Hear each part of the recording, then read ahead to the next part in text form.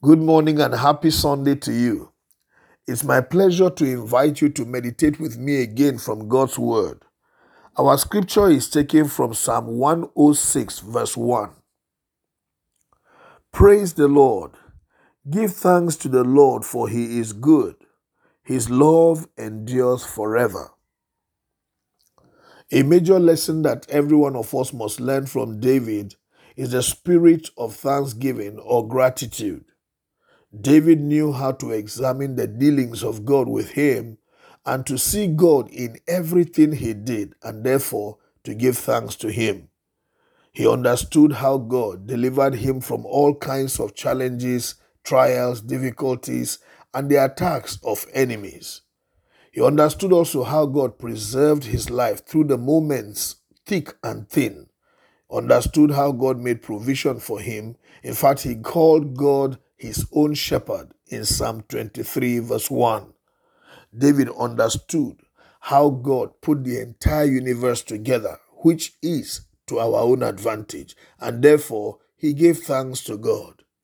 It is important for us also to learn to give thanks to God.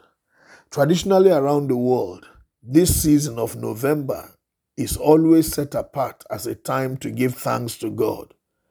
Especially on this first Sunday of November, many call it the annual Thanksgiving. Maybe you are one of those in whose church the Thanksgiving service is holding today. It is because God has shown us mercy, and it is worth doing. No matter how big a celebration we put together to give thanks to God, it can never be too much, and it can never be too big, because what God has done cannot be numbered.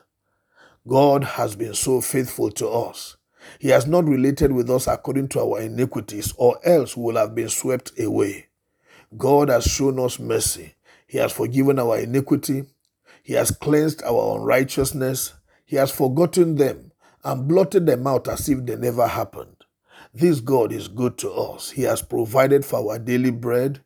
Each time we went out in the morning, He brought us back safe and sound. He ensured that there was cloth on our backs. God has ensured that the weather favored us. When we were sick during the year, God showed mercy and delivered us from every infirmity. When we were troubled one way or the other, He stood up for us and showed us His kindness and defended us all through. Our God has been so wonderful. He has blessed us with the beauty of a day and the coolness of the night. Our God has fought our battles spiritually even when we were sleeping.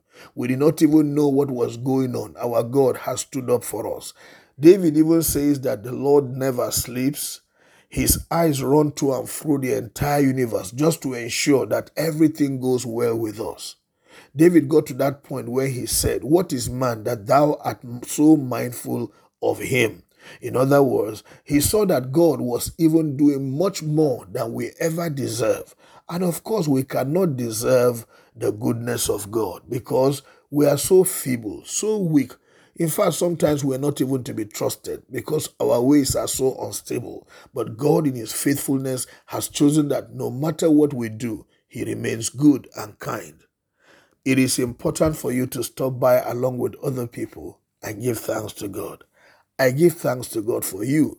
May the Lord continue to bless you as you learn to be a woman or a man of gratitude.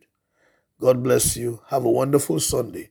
My name is Amos Kunat, pastor, New Estate Baptist Church, Lagos.